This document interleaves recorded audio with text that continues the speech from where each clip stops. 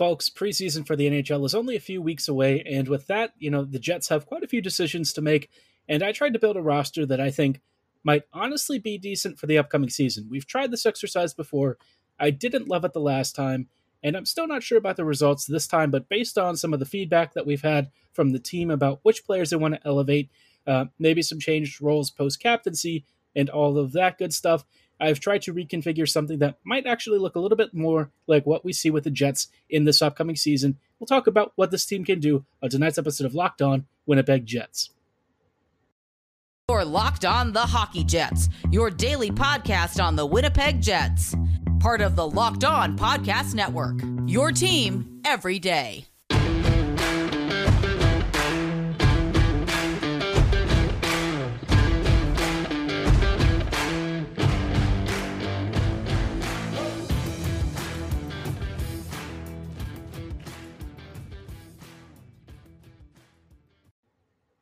Hello, friends, and welcome to today's episode of Locked On Winnipeg Jets, part of the Locked On Podcast Network, your team every day.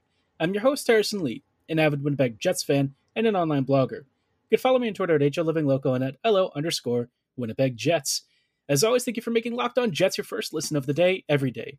If you like what you're hearing, be sure to like, follow, and subscribe on your favorite podcasting platform of choice, including Apple, Spotify, Google, Megaphone, Odyssey, and YouTube. Doing so is completely free of charge and ensures you never miss another episode. Now, obviously, tonight's episode is going to be dedicated mostly towards talking about this upcoming season's lineups and what I could see the Jets doing now that we've had some additional feedback from the front office, the head coaching staff, and maybe some interesting sights and sounds from the training camp stuff, and maybe even what we see with preseason, which will kick off this coming weekend against the Edmonton Oilers. But of course, before then, there was one major piece of news that I think is worth talking about, and that is Nathan MacKinnon's contract extension. He has become one of the, or if not the second most, I believe he actually is the most the paid player right now in the NHL with a brand new contract of 8 years, and he'll be making $100 million total, just about, which is crazy money. Obviously, this cap hit is massive. It's $12.6 million per season, and for MacKinnon, this is a big deal for the Avs. Obviously, this is a way for them to lock up their superstar player. Now, I think some people might say, well, is there risk in this deal? Is this really the best use of your cap space? And I think that there is reasonable question about how long MacKinnon can be this dominant, but the reality is, by the time MacKinnon is towards the end of his prime years, right, the Avs at that point are probably no longer competitive. So if you're really worried about it, then at least for the next several seasons, you've got a lot of cost certainty. You've got him and Makar locked up for the foreseeable future. You've got a number of pieces that you've built into the team with term, and you have a very clear competitive window. So, for me, I don't mind this. I think it makes sense for where the Avs are. And down the road, as the cap continues to rise, we might see more and more, large salary deals, especially for top-end players like this, guys who have been for the longest time criminally underpaid just because of the way the league does values with the hard cap in place. So, yeah, an interesting, contract situation here, something to watch for free agents going forward, especially superstar players who, again, haven't really been paid like superstars for a long time. And if MacKinnon is just the first in what could be a new wave over the next several years, well, I'm excited to see how the league structure under the new financing might change and what it means for teams that, quite frankly, could use a little bit more cash investment, maybe some changes to how the salary cap works. All of that stuff would be a welcome change, but how this league is for the most part, I don't suspect a lot's going to happen. I think if anything, we're just going to see the cap rise, more big money deals handed out, and that's probably the extent of it. But, congrats to MacKinnon. I wish, that the Jets had a similar caliber of player that they could lock up, but, right now we're kind of trying to figure out who on this team is even going to be the future captain. So Winnipeg has its own fish to fry at this point. And speaking of frying fish, obviously the Jets have a very serious question about their lineup. And I've tried to come up with something that I think is workable. Now, we're going to start off with the bottom six because I think this is probably the easiest unit to deal with. Not because there aren't a lot of options, but because I don't really know that any of these options moves the needle here or there, regardless of how they're deployed. For the third line, I've tried to go with Morgan Barron, Adam Lowry, and Blake Wheeler. I think that this line could be okay. It'll be an effective forechecking unit. You've got some decent distribution and passing skill with Wheeler out wide. Barron has shown flashes of being maybe an NHL scorer. I don't know if it's going to be prolific, but it'll be decent enough, right? You're not looking for high-end production, but somebody who can keep up and maybe chip in a few points here and there. And you might be wondering, well, what about Jansen Harkins? And I think for me, the thing with Harkins is that he tends to have a lot of the technique down, but unless he's playing with like Scheifele or something, it doesn't often materialize into scoring. So instead, I've put Harkins with Gustafsson and Mason Appleton on the fourth line. I think as a fourth line, this is a really fun unit. You've basically gotten a past Manitoba Moose unit, which maybe this line can actually provide some real offensive spark. You've got Gustafsson, who is a very smart player. Appleton, he's a solid transition defensive winger, not really somebody that you're relying on for much more than modestly just keeping opponents in check and maybe scoring a few nice goals. He had some moments where you thought maybe he'll be more like Andrew Kopp, but I think those moments have kind of passed him by, and instead what you've got is just a solid complementary winger. Same with Harkins, who, obviously was a big scorer at the Moose level. With the Jets, it hasn't really translated into a lot, but, as a fourth line forward, I don't really feel any particular way about it. I think he can do a job, and will that job be crazy good? Probably not, but I think it'll be enough to where I can't really complain about it. The 13th forward here is going to be Dominic Toninato, who I think can cycle in case of injury, or if you need to rest somebody. I guess the biggest question is, out of all of this grouping, will Wheeler accept the demotion to the third line? And I think that is still a very unknown question, but one that we're going to find out very soon, and maybe even see some early signs of once we hit preseason. But before we move on to the top six without Wheeler, obviously, this is a big change, and I think the top six could see some really good growth this upcoming season. But, it requires a little bit more thought and explanation as to some of my lineup combinations and why I feel at least one of these players might be getting a surprise promotion. Before we go any further, though, I do want to shout out our friends and partners at betonline.net. Those of you who are very much into, professional football or college football, obviously you know that there are plenty of betting options out there, but there really should only be number one. That is the source for all of your NCAA and NFL betting action, and that is betonline.net.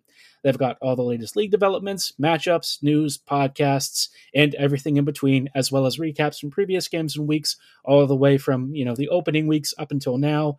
They've got, all of the sporting wagering information you need, including live betting, esports, and score updates. So you always make the most informed bets possible, and you'll have up-to-date information on the latest action around your favorite sports. But if football isn't your thing, they've also got MMA, MLB, NHL, boxing, golf, horse racing, and just about every single sport on the planet. I've even seen German football, so if you like soccer, you're in luck. They've also got you covered. Even if you don't like sports, they've also got Vegas casino games, because they want to make everything, they want to be the number one source for all of your betting needs and have something for just about everyone. So head on over to betonline.net on your laptop or mobile device to get started right now with a free account, because BetOnline is where the game starts.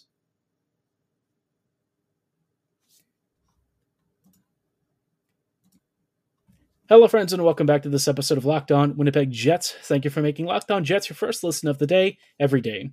We are talking, of course, this evening about the Jets lineups potentially heading into the upcoming season based on updates from camp and some of the stuff that management has said, as well as what Rick Bowness has indicated as a result of Blake Wheeler no longer being the captain. For me, I think this means we're in the first point where maybe Scheifele and Wheeler aren't going to be playing together. And for me, that is exciting, because it will finally put some guys in spaces that I think more aligned to their roles and what they can contribute at this level. So with that in mind, we've already talked about the bottom six. I had Wheeler on the third line, which obviously makes the top six right side a little bit iffy, right? You might be wondering, well, who's going to take Wheeler's place? Well, on the first line, I've got Ehlers, Scheifele, and Perfetti together. I think that this unit is basically self-explanatory. You've got transition ability, you've got natural scoring and great passing, and you have extremely good positioning and surprising defensive ability when you factor in what Perfetti can do. Obviously, Ehlers and Scheifele aren't exactly the most defensively stout guys out there. The number of jokes made at Scheifele's expense about him not back checking, yeah, you kind of get the idea, right? That's where I think Perfetti comes in, though. Cole is a very, very smart two-way forward, and oftentimes you find him trying to force turnovers, shoring up spaces in between defenders, and generally making life heck for any puck carriers who try to exit the zone. So I think in this respect, you can keep the offensive possession further up the ice, and that'll be, to Scheifele and Ehlers' benefit as they have more time to expand the zone, more time to wear down opposing defenders, and just kind of do what they do best, which is creating great offense and showing off some great goal-scoring ability. Now, that brings me to the second line, which this one's a little more controversial for me, and I feel like there is some argument that you can rearrange stuff and move some players around, but as of right now, the unit that I've come across is Connor, Dubois, and Gagne. Now, Connor and Dubois, we know that they're fine enough as a combo right now. We've seen them previously work well together, but that was partly because they had Yevgeny Svechnikov doing really good defensive work, creating space by being really strong on the puck, and offering some defensive support where, Dubois and Connor may not do so much. In this case, Gagne is more on the offensive side of things. He's going to be a more natural finisher. And look, I don't think it's ideal to have Gagne in your top six, but I also am looking at the options, and I feel like of the choices that I've settled upon, I just feel Sam is the most natural shooting kind of, impact player that you could use here, because most of the other guys are more defensively oriented, and I don't think I want that in my top six. It'd be one thing if it's Perfetti, who also brings a really great shooting and passing threat. But in this case, most of the defensive forwards like Appleton and Lowry and stuff, you're not really expecting them to be high-end goal scorers. So Gagne, I think, is the best finisher of the like depth forwards. And look, that isn't saying a lot, but I think given the options, he makes the most sense. And it kind of makes me feel not great about this top six, but across the top nine, all three lines, I feel like there's at least a semblance of balance. It's not ideal. It's not the way that I would personally want this team to head into the season looking like, but given our choices and given the options, unless the Jets make a big trade like, say, Jesse Puljujärvi, this is kind of what we've got. If the Jets are able to bring in Puljujärvi, obviously he's going to slide in somewhere in the first couple of lines, and I would imagine he could move Gagne further down the lineup, which for the Jets could only be a positive thing because it gives you a little bit more stability, and Puljujärvi is such a great transition skater and creator in space that while he's not himself like an elite finisher, I certainly could see him being a really positive influence on the Jets, who often struggle to find space and create those good shooting and passing lanes. So yeah, I'm hoping that they have at least one or two more trades in store.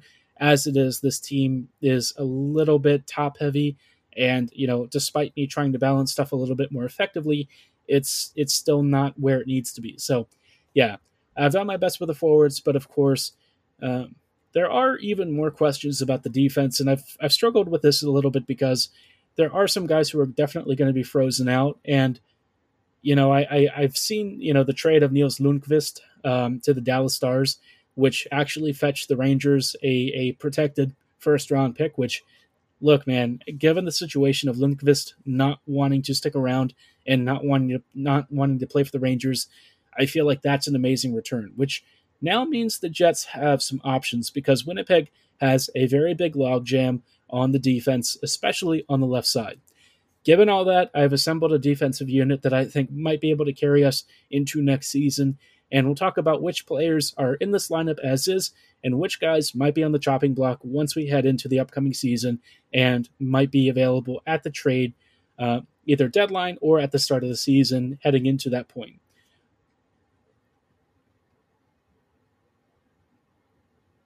Hello, friends, and welcome back to this episode of Locked On Winnipeg Jets. We are, of course, talking about this upcoming season and lineup changes based on what the coaching staff and front office have indicated.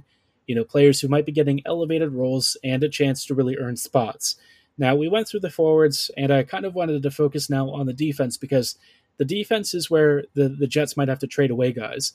And if you're looking to acquire a Jesse Puljujarvi, this is a great time to do it because apparently the D trade market is very high, which for the Jets can only be positive. Niels Lundqvist fetching a protected first-round pick for the Rangers.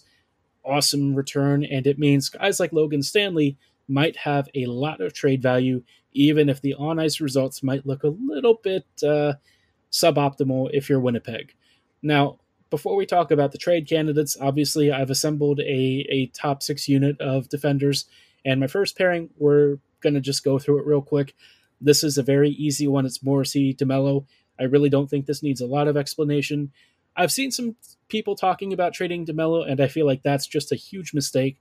DeMello is very solid as a complementary defender for Morrissey. It lets Josh kind of take it easy, focus more on his game, and that pairing has worked an absolute treat, really. DeMello is kind of the safety valve that Morrissey needs to expand his offensive tool sets and just really control the ice. So this pairing, I don't think there's any reason to mess with it. I think that they have a lot of natural chemistry. Their styles sort of balance off of each other well, and there's a lot of on-ice evidence to suggest that their statistical impact is very positive when these two are working together. When you move them apart, things start to fall apart a bit because not many players are going to be able to work with Morrissey in the way that DeMello can in being a details-oriented defender. Now, the second pairing, this is where we're going to start to see some youth slide in and maybe exchange defensive stability for more high-octane offense and transition. This pairing, we've got Heinola Schmidt, and we've seen this pairing last year, which it actually worked pretty well, in part because Schmidt, look, I get it. He isn't overly popular right now because he's almost $6 million. And based on his last season of play, you might be thinking it was a mistake. Now, look, you can't really unring the bell, but what I will say is I think if you give Schmidt the right pairing partner like Heinola, you can see that really good transition game of his, that natural offensive instinct really start to kick in. And when they played together last year, obviously a super small sample size, but their shifts were pretty darn good. Again, you're not really looking for defensive stability in terms of blocking shot lanes and really blocking shots in general or going for hits. You're mostly looking for really fast zone breakouts, stretch passes up the ice, and really rapid skating in possession through the neutral zone, which I think both Ville and Nate can do in abundance. And I think this pairing has a natural synergy of skill sets that could be, pretty decent for the Jets this year, especially since it sounds like the Winnipeg really wants to make Heinola a star feature of this season. So I'm really hoping Ville kind of shines in preseason, earns a spot on the second pairing or something like that, and proves his value to the organization. Now, the final pairing is going to be controversial for some. It is Samberg-Pionk. Neil, I'm not really sure how to work with him yet, but I don't think you want him in the first couple of pairings. I think limiting Neil's ice time early on in this season might be the way to kind of get him back up to speed, see what he's got in the tank, and figure out if last year was more like what we should really expect going forward, or maybe it was just a one-off, and the version that we saw in the North Division is, more likely to be his true performance. I'll be honest, I think last year is actually probably his real version of himself, but I still expect something of a bounce back, and Samberg has shown enough to be a really competent pairing partner. Not a pairing that I think is going to have great statistical results, but given this is going to be a more limited ice time grouping, maybe it'll be fine enough for where you're not really complaining, especially because Samberg is on the cheaper side. So yeah, I mean, it's the third pairing, right? You kind of toss these guys out and sort of hope that they can basically tread water, and that's kind of the main thing. Unfortunately, Pionk is also making nearly $6 million, so that's not really an ideal situation, but I think given the circumstances, this is like the best that we can hope for and do. Now, this does mean that Brendan Dillon and Logan Stanley are basically on the outs.